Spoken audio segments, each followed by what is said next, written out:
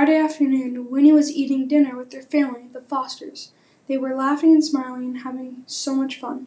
They were having this weird meal, but surprisingly it was actually pretty good. But these dinners and meals felt different. She missed the talks. After dinner, Winnie was in her room, and she was getting ready for bed when she saw the bottle. It was the spring water that Jessie gave her when she turned 17 so they can explore the world and make their mark on the world.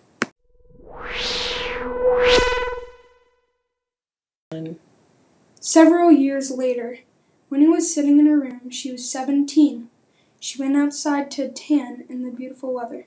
She went back in to get sunscreen in her closet when she noticed that the spring water was right there.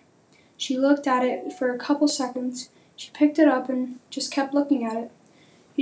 She took off the cap very slowly, started to lift the water bottle up to her mouth, and then, gulp, she drank it. She went outside and she spotted this guy standing at the edge of the woods. She took a closer look at the man. It was Jessie. She ran to him and gave him a big hug, and Jessie said, "Ready?"